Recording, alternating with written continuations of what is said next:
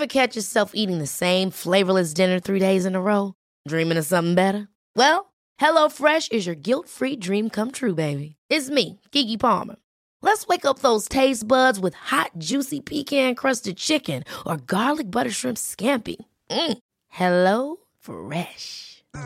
Stop dreaming of all the delicious possibilities and dig in at HelloFresh.com. Let's get this dinner party started.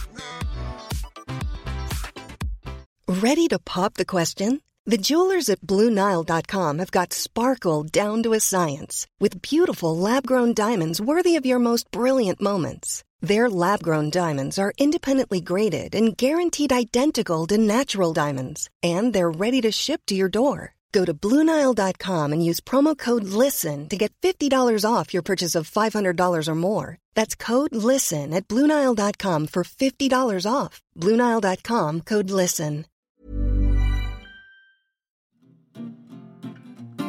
You're listening to the QuickBook Reviews podcast. Brighten your day with a book. Hello, my fellow bookworms. This is Philippa from QuickBook Reviews, author interviews and book reviews. How are you all doing this Friday? Well, it's Friday, so it's short episodes, short interviews, and it means less waffle from me. You'll be glad to hear. What books have we got covering today? Well, they're books both by a Victoria, so we are renaming today National Victoria Day. If your name is Victoria, you have my permission to consume extra biscuits today and extra cups of tea and coffee, if that is what your heart desires. If your name is not Victoria, your time will come. Another day, it will be your day, but today is National Victoria Day. So the books are The Figurine by Victoria Hislop and All the Little Liars by Victoria Selman. Let's look at The Figurine first of all. And here is the blurb. Helena spends her childhood summers with her grandparents in Athens in the late 1960s, when Greece is ruled by a brutal military dictatorship under which her grandfather, remote and cruel, serves as a general. As a student, her interest in archaeology is ignited by a summer spent on a dig on an Aegean island, where love finds her amid the heat and dust. A devastating betrayal and a desire for revenge set her on a new path. Sorting through the abandoned Athens apartment she inherits, Helena discovers a hidden hoard of priceless antiquities. How did her grandfather amass such a collection? And what was the human cost? Helena's determination to return precious objects to their rightful places sees her journey to a criminal underworld and wrestle with the meaning of home for the figurine and for herself. Very good. Let's have a chat with Victoria Hislop now. It is my huge pleasure to welcome back to the podcast Victoria Hislop to talk once more about The Figurine. Victoria, welcome back. Thank you for having me again. You have 5 questions in 5 minutes. I don't know if you're ready for this pressure. I feel under pressure. Please don't. Please don't. First question. Just remind us again about this book. Can you give us a bit of a summary? The Figurine is the story of a young woman who's half British, half Greek, who finds herself caught up in a criminal activity, the looting of archaeological finds. It's a story of seduction, revelation, and revenge, as well as one that explores the true meaning of love and of home. Yeah, love that. That's great. Okay, your next question. Who would this book appeal to? Who should be running out to acquire it in some legal way? Gosh, I would say everybody who has read any of my books before. So that's hopefully lots of you. And anybody who's remotely interested in Greece and our relationship with Greece. My character is young, so I think this time anybody from the age of 15 to 105. So it goes kind of across the age groups. Wow, just anyone who likes a story and wants to find out about something new and who likes love stories. Love and hate stories, because I think love stories always sound a bit soppy, don't they? And there's plenty of the opposite in this one. Anybody. I'd say the answer is anyone and everyone. Yes, and if you're listening to this and you're over the age of 105, you can still read the book. We're not drawing the line at that age. No. I'll send you a free copy if you're over 105. There you go, people. Come on. Yeah, no, seriously, I love it. Next question is, what do you want us to feel as we're reading The Figurine?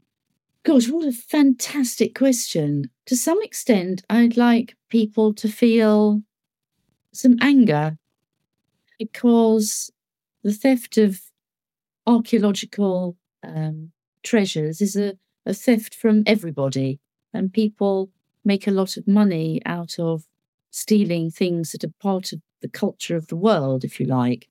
And it makes me feel angry, and I hope that kind of translates a bit to the page, that there are people who are prepared to essentially deprive all of us of knowledge and of beauty. Great answer. The next question is, can you tell us your favourite major and also your favourite minor character in this book? I'll start with the minor character, because I could have written a story entirely for her, and she's the maid in the house of these wealthy grandparents of the protagonist, of Helena's grandparents, and she's called Dina. And she's actually one of a very large group of young women who were taken from the country to be maids, oblique stroke slaves of wealthy families in Greece during periods of poverty, during the sort of 40s and 50s. And they were very vulnerable young women. They had no rights. They lived with their boss. And Dina, as most of them, lives in a very wealthy context, but she lives in very kind of poor and quite squalid way, given the money that her employers have. But she's I really love Dina. I don't really know where she came from in my imagination, but she's a very wise, patient, uncomplaining, just somebody that you love because you want life to be better for her. And I won't tell you what happens in the end, because that's a plot spoiler with her. In terms of major character, this is the first time I've written policeman, because there is obviously the theft of something archaeological is in some ways a crime story. You could say I've written a crime novel, which I never imagined I would. And there's a policeman, a Greek policeman, who we meet at the end of the story, who plays a very significant role. And I think he's the most comic character I've ever written. He's very much based on policemen that I've met in Greece, smokes non-stop in the way that some people still do in Greece, but particularly in the period that I'm writing about in the 80s, before anyone put up no smoking notices. And many times in Greece, there still aren't any no smoking notices. So he's this incredibly skinny man who's just like inhales, breathes, eats cigarettes all day and sort of hangs out the window in the police station smoking. But he's very lovable because he is completely passionate about his job in a way that shocks everybody around him. And the reason that he's passionate is that he comes from an island where things were stolen. And so he has a particular drive to repatriate things that are taken from where they should be. And I just love this man. He's hilarious. I wish I could meet him. Oh, that's wonderful. We come to the final question. And when we last talked, the final question was, of course, about biscuits. And the figurine had been powered by a biscuit that I won't even try to pronounce, but is a Greek version of a very light and lovely shortbread. The question today is, what drink was powering the writing of the figurine? Of course, it was coffee. Strong black coffee. Because actually, with a very sweet shortbready biscuit and quite a bitter coffee, that's a totally wonderful combination. Definitely strong black coffee.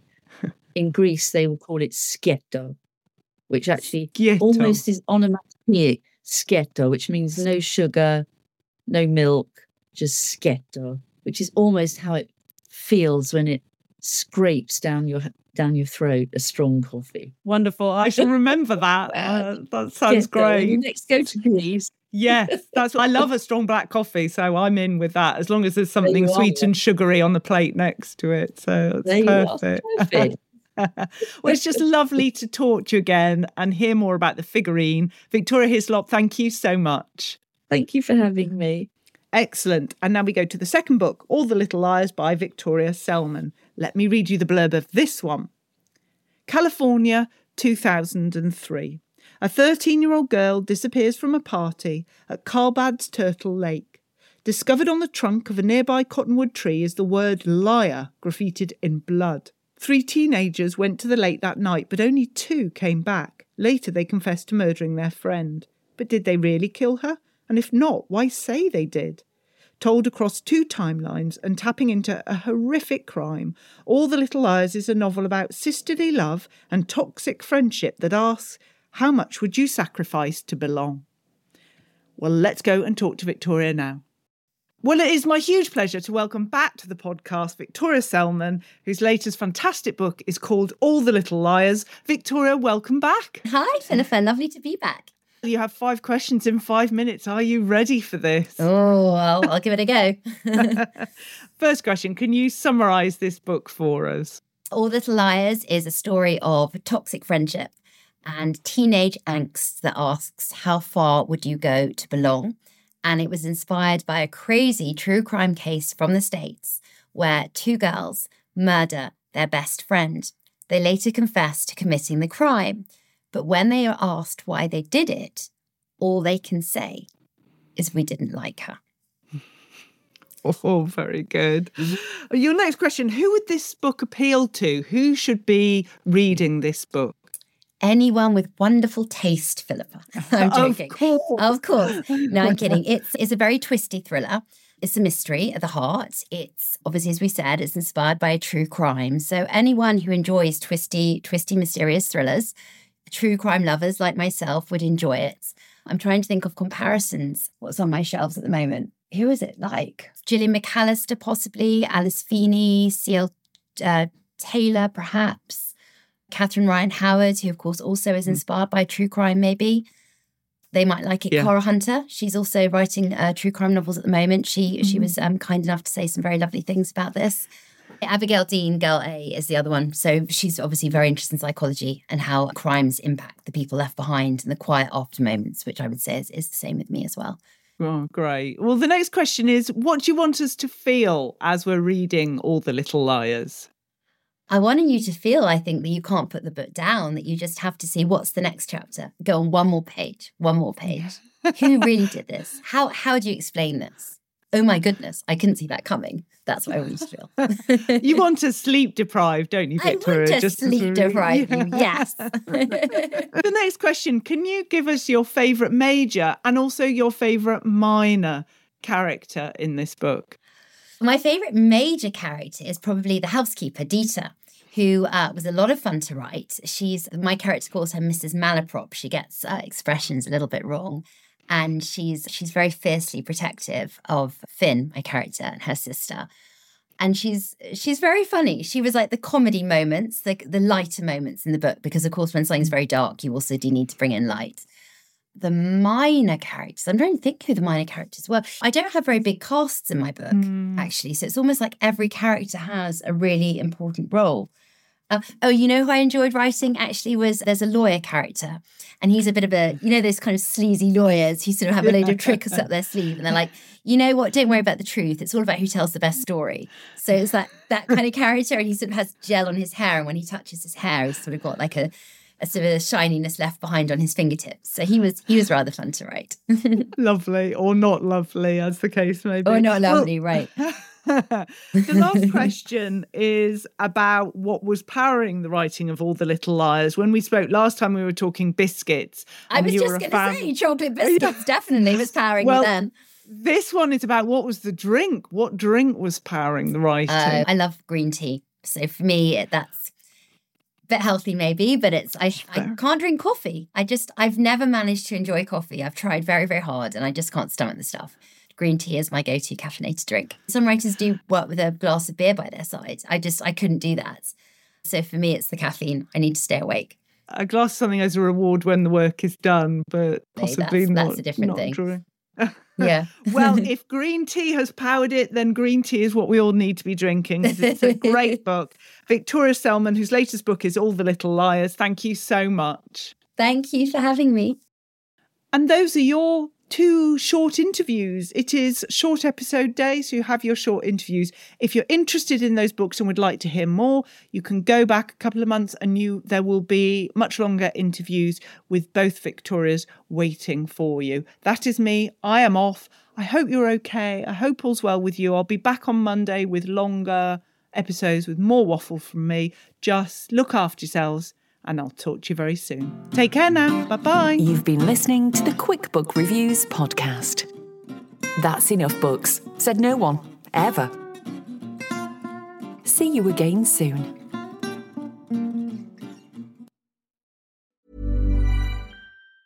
Planning for your next trip?